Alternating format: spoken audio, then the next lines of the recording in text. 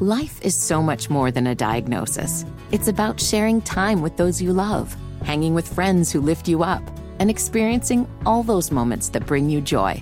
All hits, no skips. Learn more about Kisqali Ribociclib 200 milligrams at KISQALI.com and talk to your doctor to see if Kisqali is right for you.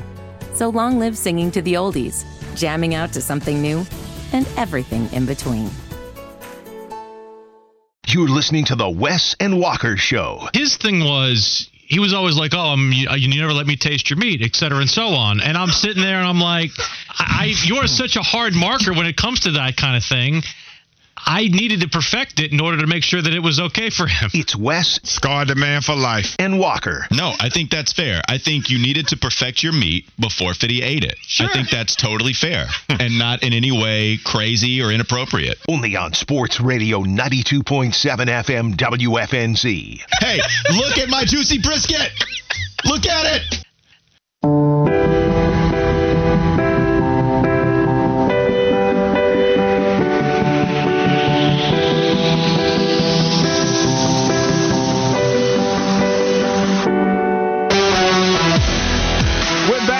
This is the Wes and Walker Show, Sports Radio 92.7 WFNZ. Keep the text coming on the FanDuel text line, 704-570-9610.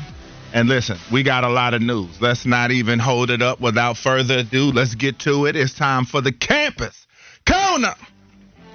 Caitlin Clark made a lot of news yesterday, and what has to be one of the earliest draft declarations that I've seen during the season. Still a lot of basketball to be played, but she said, while this season is far from over and we have a lot more goals to achieve, it will be my last one at Iowa. I'm excited to be entering the 2024 WNBA draft. There's been lots of speculation as to whether she would make more money staying in school, whether she would be better off staying in school because of that, but she has put all the speculation to rest. I'm guessing that she must have been pretty tired of hearing about it and said, I'm going to the league. And Walker Mel, how fast will it take you to have that Indiana Fever jersey ordered with number 22 for Caitlin? Well, I would love to have a duo of Caitlin Clark and Aaliyah Boston on a T-shirt now, because while it only shows up every once in a while, it's not like we're talking a whole lot of Indiana Fever down here in Charlotte, but Aaliyah Boston and Caitlin Clark, maybe people will start to talk a little more about the Fever, having two back-to-back number one overall picks, and now the champions that were, what was it, like the early 2010s? I still want a Tamika Catchings T-shirt, and I've never been able to find one that I like well enough, but love Tamika Catchings, and now the fact that Clark will be drafted number one overall by the Fever and having Boston as well. I mean, how lucky can you get having those types of picks back-to-back and then getting the stars of the college basketball scene going up there? Really excited, because I know my family up in Indiana are also going to be going to a lot more games. Yeah, I think this is pretty cool, too. I went back and forth on it, and I thought that she would probably make more money staying in school, but it appears to her that either money's not the objective or she's still going to make plenty of money, which I think is the case. I think she's still going to make bank playing in the WNBA, and we talked about this yesterday in here. The ticket sales for when she plays games are exorbitant. People travel to see her play. Every stadium she plays in is sold out, and there's been a lot of women over the last probably 10, 20 years that they have said this is going to be the one that's going to get the eyeballs on the women's game like you want to. But I think this is truly the woman who is going to be able to do that. I know that I will be watching her games as well in the WNBA because I peek in on it every now and again anyway. But I know for Caitlin Clark, I'm excited to see what she's going to do. Well, the money thing, so Darren Ravel got dragged and also got the reader's added context on his tweet when he said Caitlin Clark chooses a $750,000 pay cut, which isn't true. Like, this is the thing about NIL, man. Those national sponsorship deals, they're going to follow Caitlin Clark when she leaves Iowa and goes to Indiana. Those national sponsorship deals, they don't just stop. They're likely going to roll with her. I guess it's not a guarantee, but I don't know why you would drop it once Caitlin Clark continues to play basketball, and she'll be doing so on the WNBA landscape. So basically, when you're talking about a rookie salary of $75K, only $75K, it's weird, but $75,000 for Clark, like, you're going to be making so much more on this national sponsorship deals. Plus, she can make up to $245,000 on a Supermax deal once she gets there. And the fact that you declare early means you can get to your Supermax quicker, because you're declaring and not going back to Iowa. Plus, you have these bonuses, a part of a marketing deal as well. All that to say, we want to keep it simple. Caitlin Clark's still going to be making a lot of money, and she's not taking this massive pay cut because she's not playing at Iowa anymore. Fitty, what did you think? Are you excited to see Caitlin Clark? Because I know you and I both sided together saying that we felt she should go back to Iowa before this announcement came. Yeah, I mean, look, I thought she was going to go back to school. I think the fact that she went ahead and did this now just shows you how committed she is to actual Iowa and winning a national championship. Because if this wasn't announced during the tournament, that'd be every time she got behind the microphone. And she doesn't want her current team to have to deal with that. And I'm with you. You know, we're living in a day and time where the women's game on the college side is as popular as it's ever been. And she could help elevate the WNBA back to where it was when, you know, Diana Taurasi and those women were playing the game and doing so at a very high level. Or and even higher. But no, it's a good point. I didn't think about that, but you're right. There was going to be a lot of questioning surrounding that because it would be a huge storyline going in. And the fact that she just said, no, guys, we're not going to do this. I'm going. You guys know. Now we can talk about the game and this run I was about to go on. And she's a very selfless player, so this doesn't surprise me that she would do that. But big weekend on deck for the ACC, starting with the rivalry game that Fitty would very much agree, and based off how Carolina dominates this, is not really a rivalry. They're 30-7 against NC State and Chapel Hill, including 5 wins in a row. Entering the game at UNC, NC State has a 1.4 chance of making the 2024 NCAA tournament. That's according to BartTorvik.com. The formula for an upset starts with DJ Horne. He's averaged 24 points in February. He only had 6 points, missing 14 of 16 shots in the first game against North Carolina. And Armando Bacot, if you're looking for him to have a big game, this is one of the opponents he could do it against. In his last 3 games against NC State at the Smith Center, he's averaged 19 points and 13 boards. And so when we look at this matchup, how much danger is UNC in, if any, as round 2 with NC State approaching? If you go by the North Carolina is going to get everybody's best shot approach, then yeah, they're always going to be in some danger, especially if you want to do the whole this is a rivalry game and you have to throw out the records.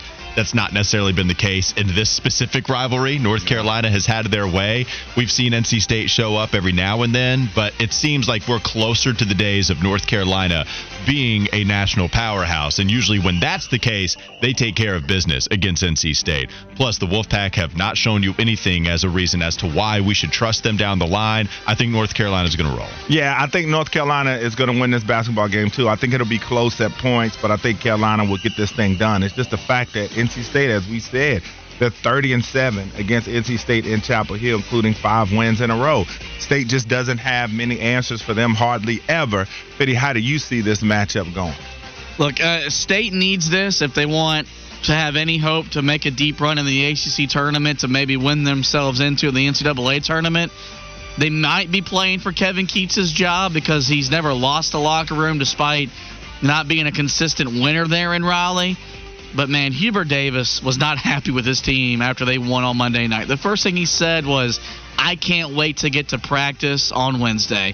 I think Carolina responds, and I think they blow NC State out again. Let's go Heels! There we go. Shout out to Mark from Gastonia, man. He needs a lot of our thoughts and prayers, and so big shout to MFG. I did want to ask you this real quickly, Fitty.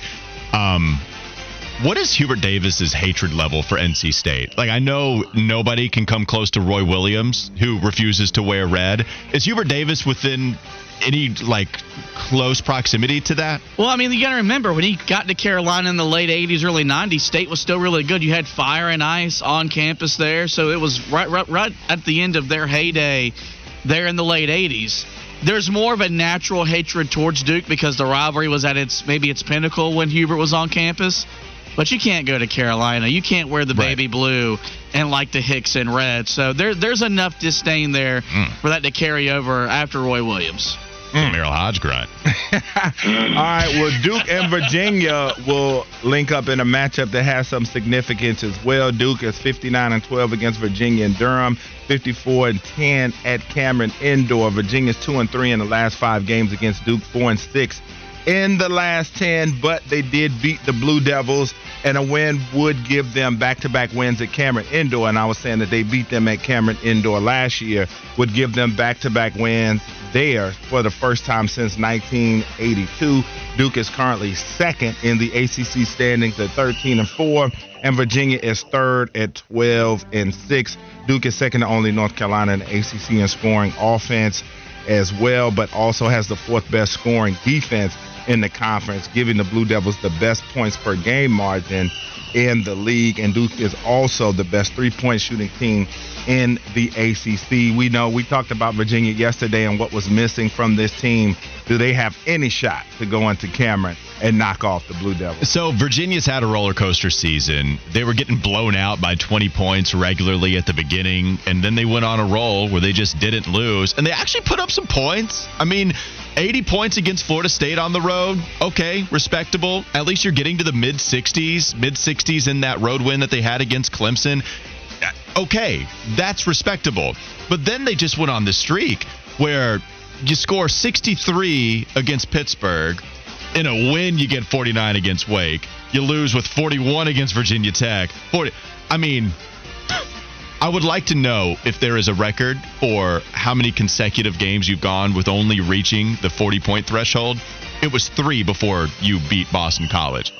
At least they got the offense going a little bit.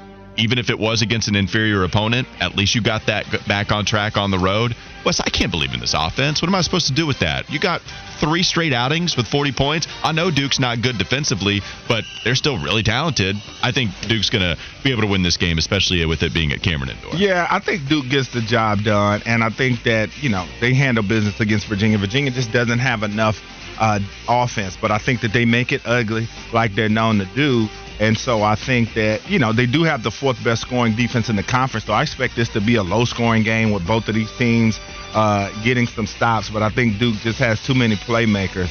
We talked about it as far as Reese Beekman, Isaac McNeely, only 2 guys averaging double figures, and your leading scorer only averaging 14 points a game. That's not going to cut it.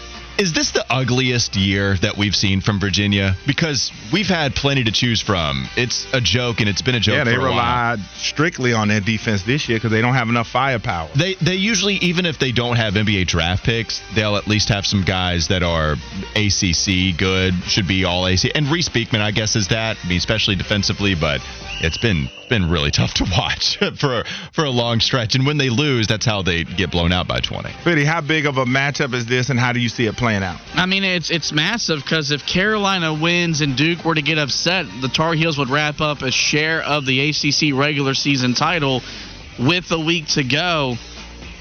I wish I was confident and believing that Virginia could go there and win. I just don't see it happening. I mean, Duke blowing them out, I don't think is on the table here because it's hard to blow Virginia out as consistently as they've been blown out this year. But I think Duke and Kyle Flopowski and those boys, I think they get a big win at home.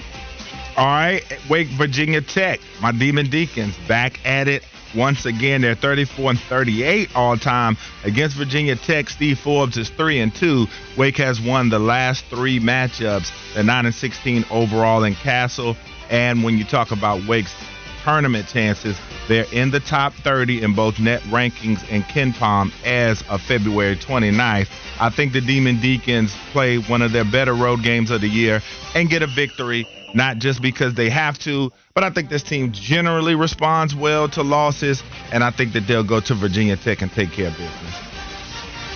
I think Wake wins, but I just don't know with this team anymore. Hesitant. I know. It's on the road. I think Wake wins, but I certainly hope so. You're not very confident in it, though. No. Yeah. I'm not confident. Virginia Tech this is what they do, especially at this time. They've done it the last couple of years. So, yes, a lot of this is because Wake you can't rely on them.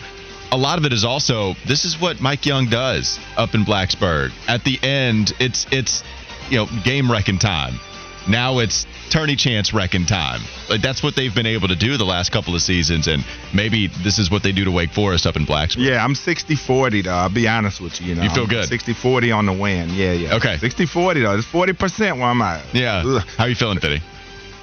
Look, man, Uh-oh, you're doing it. I can see it. Oh, yeah. Look, I love Steve Forbes. We've adopted him as maybe our show coach. If we had a coach that we wanted, it would be Steve Forbes. I love their talent. They maybe have as good a starting five in the ACC. You're 2-8 away from home. You couldn't win at Notre Dame. Notre Dame lost by 20 at home to Micah Shrewsbury, which led to him saying publicly he would help players go to compliance so they could transfer.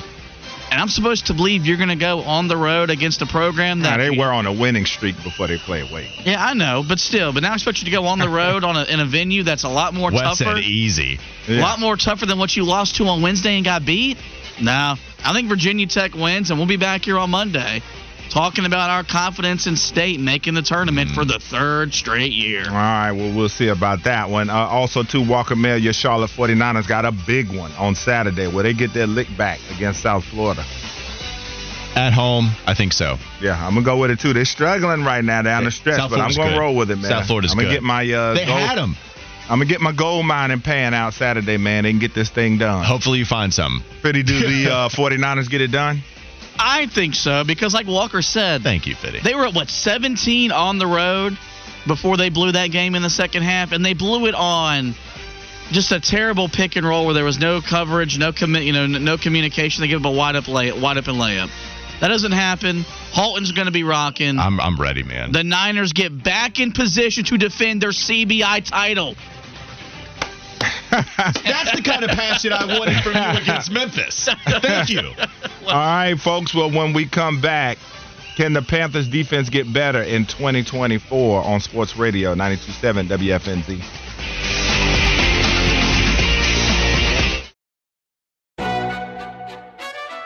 McDonald's is not new to chicken. So maybe stop questioning their chicken cred and get your hands on the McCrispy. Juicy fried chicken, buttery bun, unmatched pickle-to-chicken ratio. Yeah, they know what they're doing. In fact, we can honestly say they're not new to chicken. They're true to chicken. The McCrispy. Only at McDonald's. Ba-da-ba-ba-ba. Life is so much more than a diagnosis. It's about sharing time with those you love, hanging with friends who lift you up, and experiencing all those moments that bring you joy. All hits, no skips.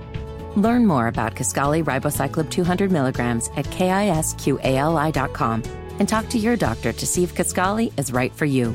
So long live singing to the oldies, jamming out to something new, and everything in between.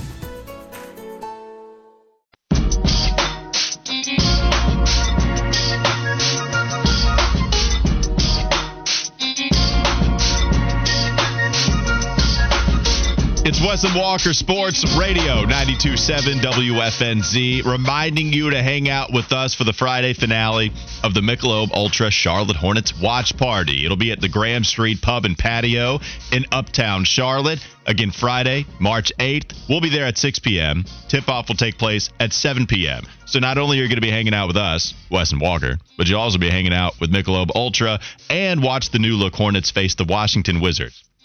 Please get a win against the Wizards. I can't take two losses against the Wizards this year. They almost beat the Lakers last night. I did see that. I did. Just not the Wizards.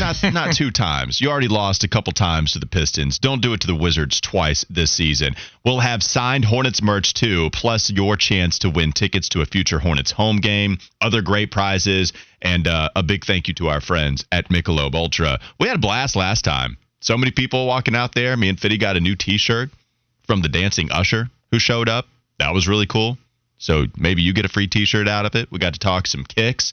We got to talk, what else? Oh, yeah, we also got a big-time contact. I don't want to throw out the business like that, but one listener, one of our favorites, I would say, I think that's fair, he showed up watching the Hornets game. Real cool to watch with him. Herman Photography, by the way, just to give him a plug. He showed up, and because of a certain rapper that we talked about, how we would love to have him on the show, somehow, some way, Herman Photography had the hookup.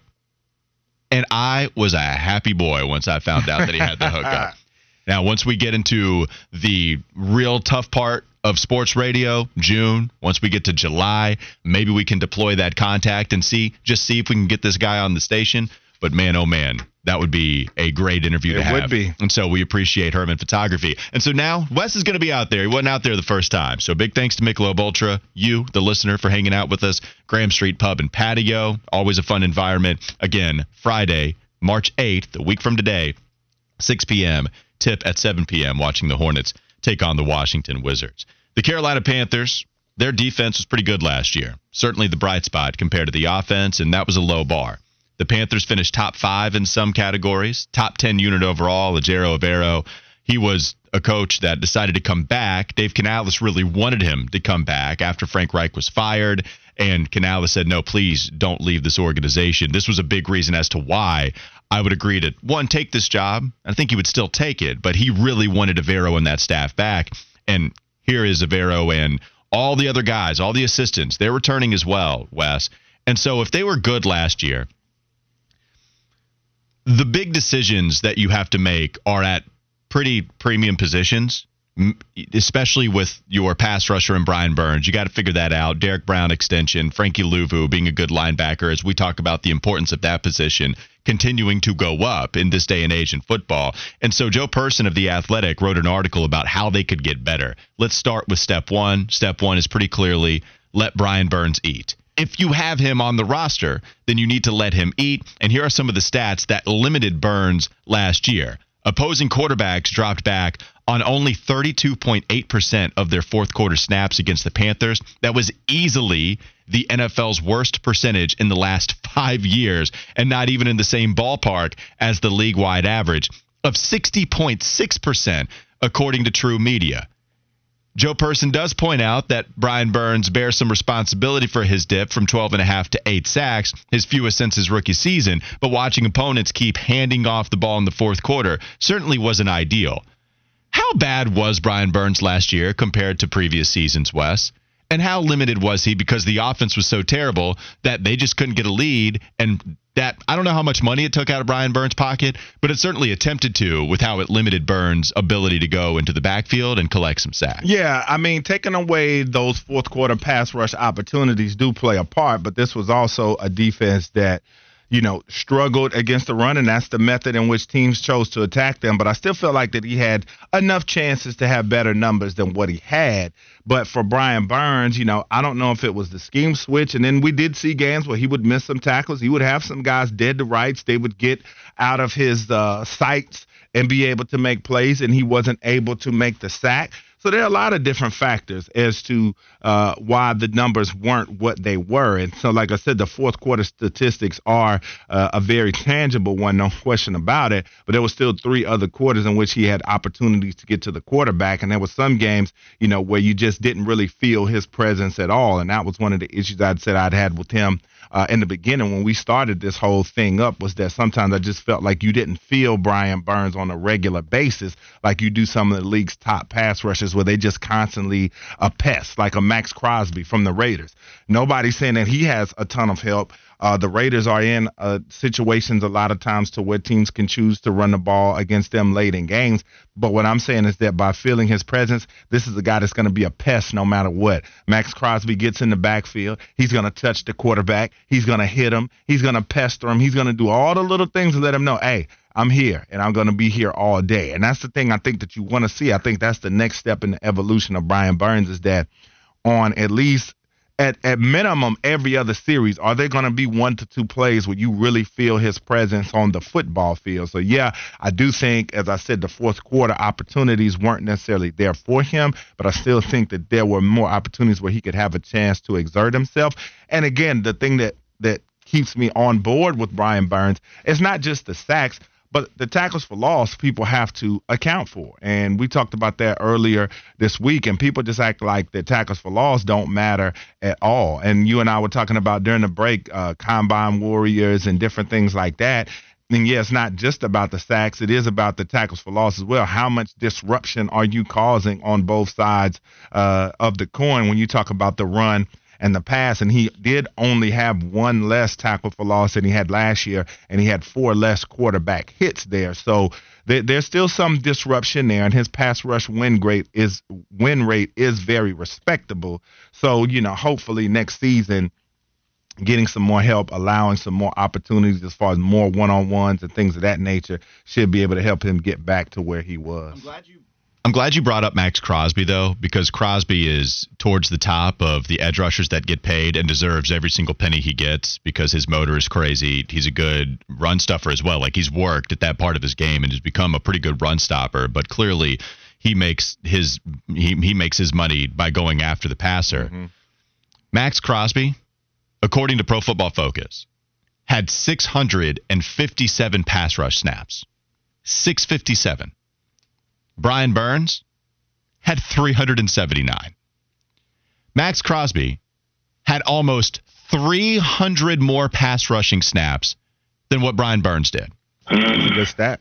So if you're talking about sacks, according to, and if you go to Pro Football Reference compared to Pro Football Focus, it's a little different because they have their different grading system, but it's still tangible, right? Max Crosby credited with 15 sacks to PFF, 9 for Brian Burns.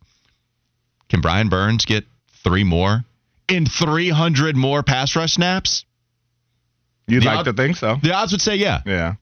And so if that's the case, then he's probably not all that far off from Crosby, right?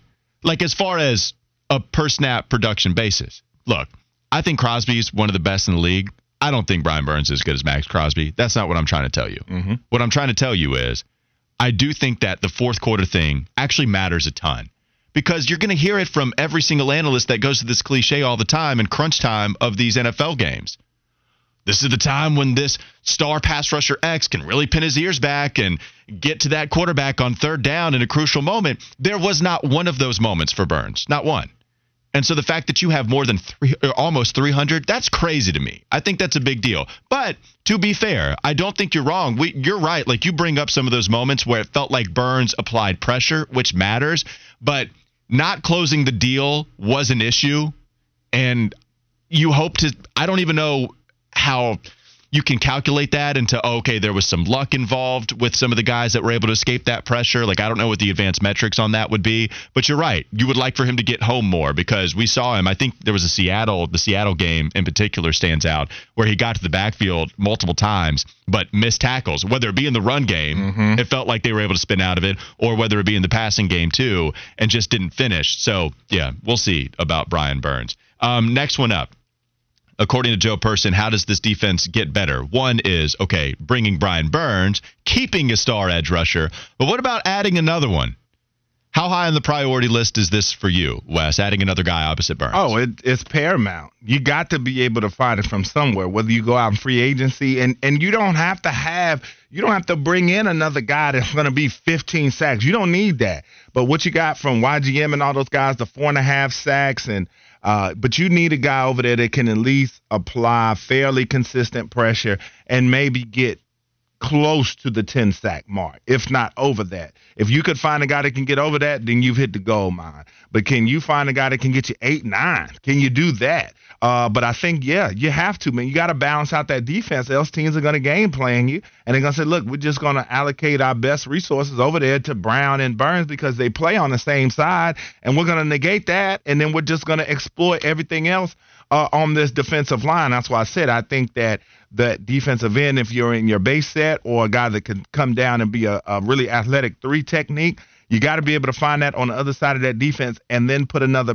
edge over there with him so that they can eat too. And then it balances out the line because right now, their pass rush, it looks like one guy.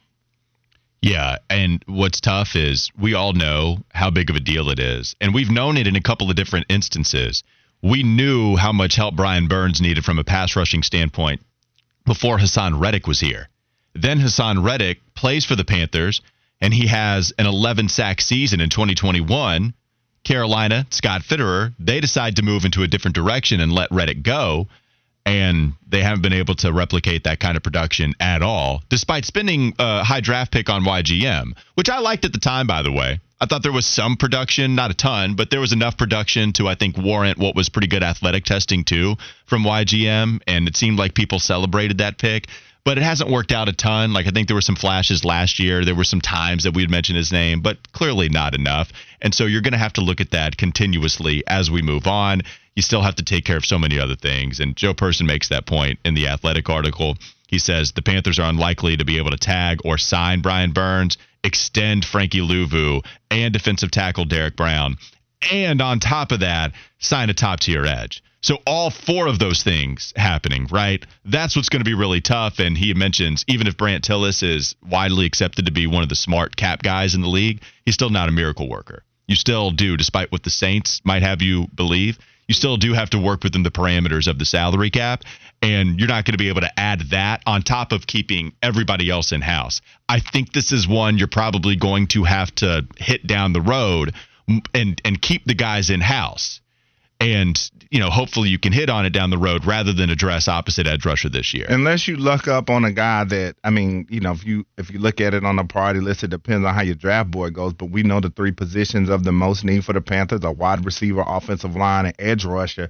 If you were to draft a guy in the 5th, 6th round, who knows? You could end up finding a hidden gem. Obviously, that's wishing on a star, but that's what this NFL game is built off of, mid to late round picks coming up. So maybe the Panthers hit on a guy that they draft. Nobody thought DJ Johnson was going to be that guy, but they did not. Maybe they pick a guy in that 4th, 5th round that ends up emerging. And maybe don't trade up for him and get rid of assets, and maybe just hopefully they fall to you instead of getting rid of assets and then being wrong and then having a 25-year-old raw prospect that didn't do anything. Don't do that anymore. Hopefully they're smarter about that. A couple of other things left on the list. We know about Frankie Louvu. That's a big deal. We know about Derek Brown. We've talked about that a lot. I don't know how much we've talked about Shaq Thompson. We've mentioned him a little bit, but that's the 5th point, according to Joe Person. He said Shaq Thompson is one of the last remaining links to the franchise's 3-year playoff run. Thompson started 10 games as a rookie, and he'll turn 30 in April. And he's coming off of surgery for a fractured fibula that ended his 2023 season after just a couple of games. But before that, he had been playing at a pretty high level. I'm going to disagree with a lot of what the text line will write in sometimes. Mm-hmm. He's not consistently great. He'll give you great games. But ultimately, I think he's consistent enough to warrant being a starting linebacker in the league. I think this defense is better with Shaq Thompson out there on the field alongside Frankie Louvu. Plus, with that leadership aspect, I think that matters for this squad, trying to get rid of all of this bad culture that has surrounded them during the David Tepper tenure. So if all that matters, and we're trying to figure out how the defense gets better next year, Wes, I actually think Shaq Thompson, if healthy, plays a big part. Yeah, I think so, because he's that emotional leader that they're looking for. And so, he definitely has some areas of his game that needs some work, no doubt about it, but he's still a guy that is a linebacker that has been productive, and a guy that, as you said, is a starting level linebacker. He may not be elite, but he's a starting level linebacker. But as I said, the intangible things that he brings to this team and this defense, the leadership and being able to speak out on things and those features about him, I think, are something that this defense needs. So if you look at Dan Morgan talking about Shaq Thompson, too, he said he's trending toward being cleared to participate in the offseason program, which is good. And Joe also mentions, hey, the Panthers likely will be cautious with Thompson, though. So he's 100% ready for training camp. Final point, it's something we all got to try to figure out. And you can point to either side of the field, but it's figuring out the secondary. It's trying to figure out your cornerback depth. One, J.C. Horn has to stay healthy. Dante Jackson has to continue to stay healthy like last year, unlike the previous seasons with Carolina. You have to figure out who you're going to pay. Are you going to extend J.C. Horn? Picking up the 5th-year option, I guess, isn't a foregone conclusion. I would think I would still do it just because I don't want to lose out on that kind of talent, but I guess it's not a foregone conclusion. You can create $6 million in cap space if you cut Dante. That move would leave them, though, with $9.8 million in dead money. So do you want to add more on the dead money, actively paying a guy to not play for you so you can save $6 million in cap space? Dan Morgan was just talking about how they need to be smarter and not push and kick the can down the road. So maybe that was even kind of enlightening us to a little bit of, we'll just go ahead and use Dante as the starter. I don't know. I'm 50-50. I feel like I'm the Dante apologist more so than other people, but I get it. If you want to cut him, I get it. It makes sense. I'd rather not, but I think both sides of the argument are worth hearing. And we'll figure out what they do with the secondary. But that's the most finicky. We talk about swing positions. You can point to any player you want to. That's fine. That position itself is a big swing position encompassing everybody that plays there for Carolina. Yeah, no doubt about it. And I think the secondary, the cornerbacks is something that has to be addressed. And I know you and I talked about it. And if the opportunity arises where they can find a guy, without breaking the bank for it, but a guy that you can maybe count on in a pinch, because we see that J.C. Horn, you can't really go into the season with full confidence that he's going to be healthy. And then we know Dante Jackson, he more than likely will get cut. But this is a guy also, too, that, as I've said many times, just in coverage, I just don't think that, he's the type of guy you can depend on a consistent basis. And so if you're able to perhaps find a player that you feel like can really come in and develop in your system, or through free agency that you think could be an upgrade over Dante and also good enough to be able to be the top corner if J.C. Horn goes down, which at this point you can't rule out expecting that at some point of the year for portions of the year, I think that that's a position for sure that's going to need to be addressed. Yeah, it's a good point, because you almost in a weird way have to find two number one corners, because you can't rely on your number one corner now and J.C. Horn to be out there on the field. Mm-hmm. That's why I understood trading for C.J. Henderson.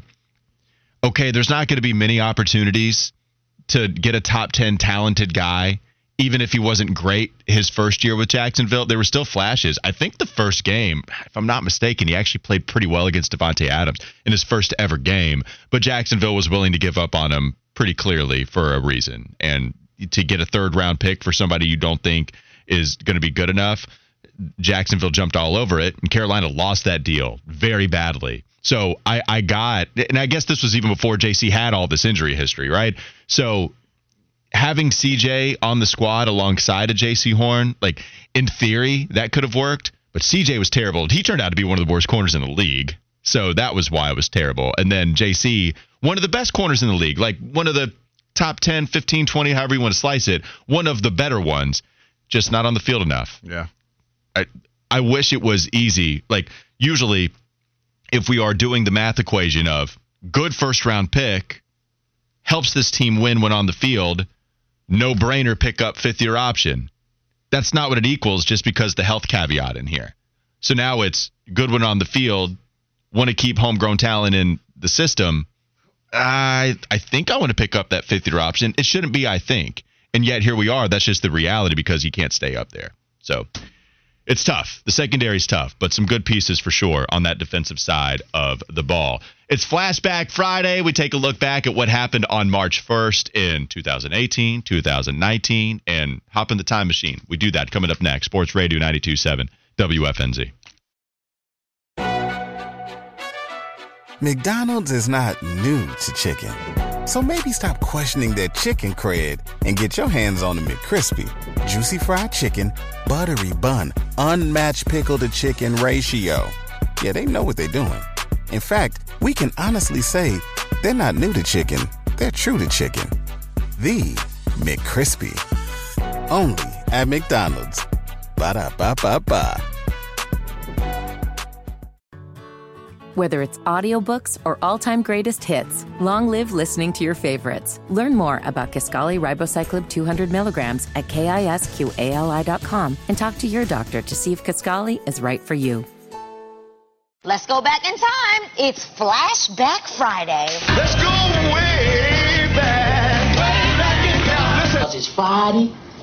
You ain't got no job. Uh-oh. What? My time machine has been activated. Time machine? I didn't know you had a time machine. All right, Rupert.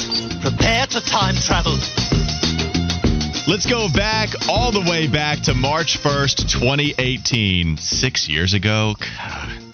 I know I'm going to do that every Friday we do this, but that's so weird to me. 2018 Time flies, man. It feels like 3 years ago, not 6 years ago. But that was the case, and here was one of the leading stories for a rundown for an old radio show I used to do.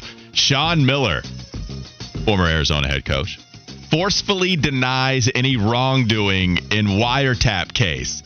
What's your reaction? Do you guys remember the wiretap case with Sean Miller, DeAndre Ayton, all that hullabaloo that was going on? I think Chuck Person also got in trouble for this when he was working down in Auburn, if I'm not mistaken. Or maybe that was something separate, but I do remember the Sean Miller wiretap Money was case. Involved, correct. Yes. It was what, like $500,000?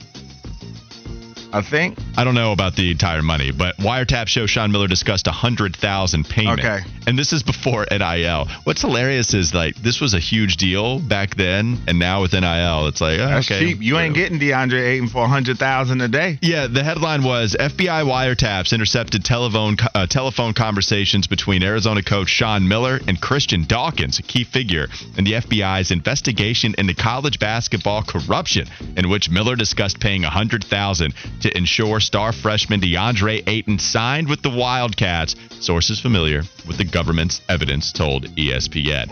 Man, we had the FBI on this, and now it's just a part of normal college sports structure these days. How low down the ranks do you have to be in the FBI? Because with all the drugs, sex trafficking, murders, cartels, all this stuff we got going on, and they say, hey, man, we want you to sit on the wire and find out in college basketball who's cheating. Like, you got to be a guy that got relegated because you did something wrong, and that's going to be your responsibility. I will say it does remind me of the conversations we were having at that point, because most people a lot of people had that same take you did. Like, okay, wait, how big of a deal is this? But what's crazy is that Sean Miller was just denying it at every single turn. Sean, we know you paid up. If you'll remember, DeAndre Ayton was a crazy prospect coming out of the Bahamas. There was a reason that he was the number 1 overall pick over Luka. So many people kill Phoenix for selecting DeAndre Ayton over Luka Doncic, and I get it. Luka was still this. There was absolutely a case to be made to draft Luka over DeAndre.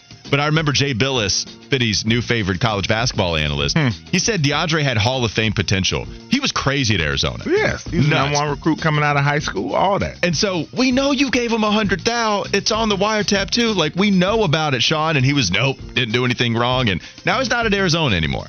Now he's not there. And he probably won't be anywhere else again. No, he isn't. Let's move on to another topic. In 2018, March 1st, how much better is Kirk Cousins than Case Keenum? Sam Bradford. How much more money would it take the Jets for you to choose Kirk Cousins, or for you to choose the Jets over Minnesota for Kirk Cousins? Because remember, the finesse god at the bank, he was making a ton of money, all guaranteed, too, trying to figure out if he was going to stay in Washington. Really, it was Washington figuring out if they wanted Kirk Cousins to stay. And this was when I was actually a Kirk Cousins warrior, Wes. I thought Washington should have paid him, and then he goes to Minnesota, and then you have a few too many playoff flameouts, and it doesn't necessarily work. You did have one. You did have one victory where Kirk actually won the game, too. Like, he was dropping some dimes in that one against the Saints, and actually played well last year before he got hurt, too. So Kirk Cousins still with Minnesota now, but here we are 6 years later, Wes. We're having another conversation about where Kirk Cousins could end up. Much older now version of Kirk, but still a very good quarterback that could help a lot of teams win. I mean, at the end of the day, the man's a walking 4,500 yards and 30 passing touchdowns every single doggone year, okay? And maybe if he had a supporting cast as good as Brock Purdy's, he would have won 2 or 3 Super Bowls by now. You know what I'm saying? Because Kirk Cousins has never had superior supporting cast. That Vikings team you have was I don't good. want to have a big old debate. No, I'm just saying, I mean, not San Francisco level, you're right, but to have Dalvin Cook, Stephon Diggs, Adam Thielen, and Justin Jefferson, that's a lot better than I would say 75%. And this is true, but now you can't mislead the people because you made it. Not at the same time. That's what I say. You made it sound like he had them all. But Adam Thielen and Stephon was top 3 wide receiver duo in the league. He did. Can you name a couple guys on that defense? Eric Kendricks was a beast at a linebacker. Daniil Hunter's one of the most underrated edge rushers. Everson Griffin had double-digit sacks. Okay, I can name a lot. Harrison Smith was one of all-pro safety. Yeah. There's 4. Yeah, they had a good team, but nobody was talking about the Vikings were going to be Super Bowl. Okay. All right. Well, anyway, though, he is looking for another team yet again. But Kirk Cousins, like I said, to me, Mr. Production. Yeah, the playoff record might not be what it needs to be. And he has some culpability in that. I'm not going to completely absolve the man. But at the end of the day, you plug this guy into your offense, you're looking at 4,500 yards, 30 touchdowns. That just is what it is. He was good as hell last year. No, for real. I thought Kirk, he's older, so you really do have to factor that in and how much you pay him. But I do think Kirk Cousins. He was $291 a game last year before he got hurt. The real thing about Kirk isn't defense or weapons, it's the offensive line. That's what I'll grant you. The offensive line wasn't very good in Minnesota for all those years. Let's move on to 2019, March 1st. How about this? Fitty, we'll go to you on this one. We were talking about our reaction to Bryce Harper signing with the Philadelphia Phillies for 13 years. My boy Bam. Going to the Mets in the Mets division, Fitty. What did you think about this move once it came across your timeline? Surprised. Thought he was going to be a Dodger, and he ends up going to Philly. I think it's made a lot of fun. He feels like, as much as he was a national and it was a big part of turning him into a winner, he feels like a Philly. He looks like a Philly. Like he embodies. He embraces him too. Yeah, like he embodies what that city means, and he has a great relationship with the fan base. So I just thought he was going to L.A., and when that deal came through with Philadelphia, it was just kind of starstruck. My dad, diehard Dodger fan, was very pleased because he doesn't believe in signing people to 10, 12, 13-year contracts. And we know this because of his take on Shohei Ohtani. You brought that to the table when we were having the Shohei conversation so much. But I think about Bryce Harper, too. I know so many Braves fans hate Bryce Harper, and I get it, right, being in the division. Man, even when he was catching hell from so many people, even with the average being 260 the first year, 268 the second year, he was still getting on base over 40% of the time. Just so people know, over 40% of the time is an absolute ridiculous MVP level type of number. He didn't have enough numbers elsewhere to really be in the MVP conversation, but then he did win MVP in 2021. That dude's ability to get on base, it never wavered when he was getting a lot of criticism. And guess what his on base percentage was in 2023? 40%. Crazy. Like people like to criticize him. Bryce Harper is one of the best we got. Yes. And it's... Well, that's my guy. He's my favorite player. Yeah, he's ridiculous. So that was a fun story in 2019. Last one, Panther-centric topics in 2020. What were we discussing on March 1st in 2020? James Bradberry was seeking $15 million on the open market. Woo! We were asking if that was worth it for Carolina to pay up. I got to tell you, what an interesting career that James Bradberry has had. So he goes to the Giants and plays well. We're talking about a Pro Bowler in 2020, his first year away from Carolina. And so that allowed people that wanted Bradberry to take the victory lap because he was a Pro Bowler. How many interceptions? He had 3 interceptions, but very good in coverage. And then the second year with the Giants, I don't think was as good. Goes to Philly in 2022 and is an All-Pro second-team member just 2 years ago. But then this past year, I think, started to get a little more exposed. So he has elite to very good to average seasons all across the board. But overall, I think maybe the right move for both teams. Okay, you let Bradberry walk, and it hurt him for a little while, but Bradberry had a pretty good career elsewhere. It's just felt like it was a little inconsistent at times, but still more so above average level. Last one before we move on. Combine Warriors. We were talking about a big one in 2020. I'll give you a guess. You remember who it was, right? Big debate on if the Panthers should draft this guy. What position? Just give me a little hint. Oh, this has to be. Yeah, it's. I'll before I say it, I'll let Fitty have the chance to steal. Is this Davis? No. Nope. I was thinking about the guy who's okay. Thing flopped out during the combine. Okay, all right. That's why. Of course, that's why you would think about that. I mean, what is wrong? I never seen nothing. I mean, because everyone was talking about that. Everybody. I don't even remember that. I don't even remember that. Yes.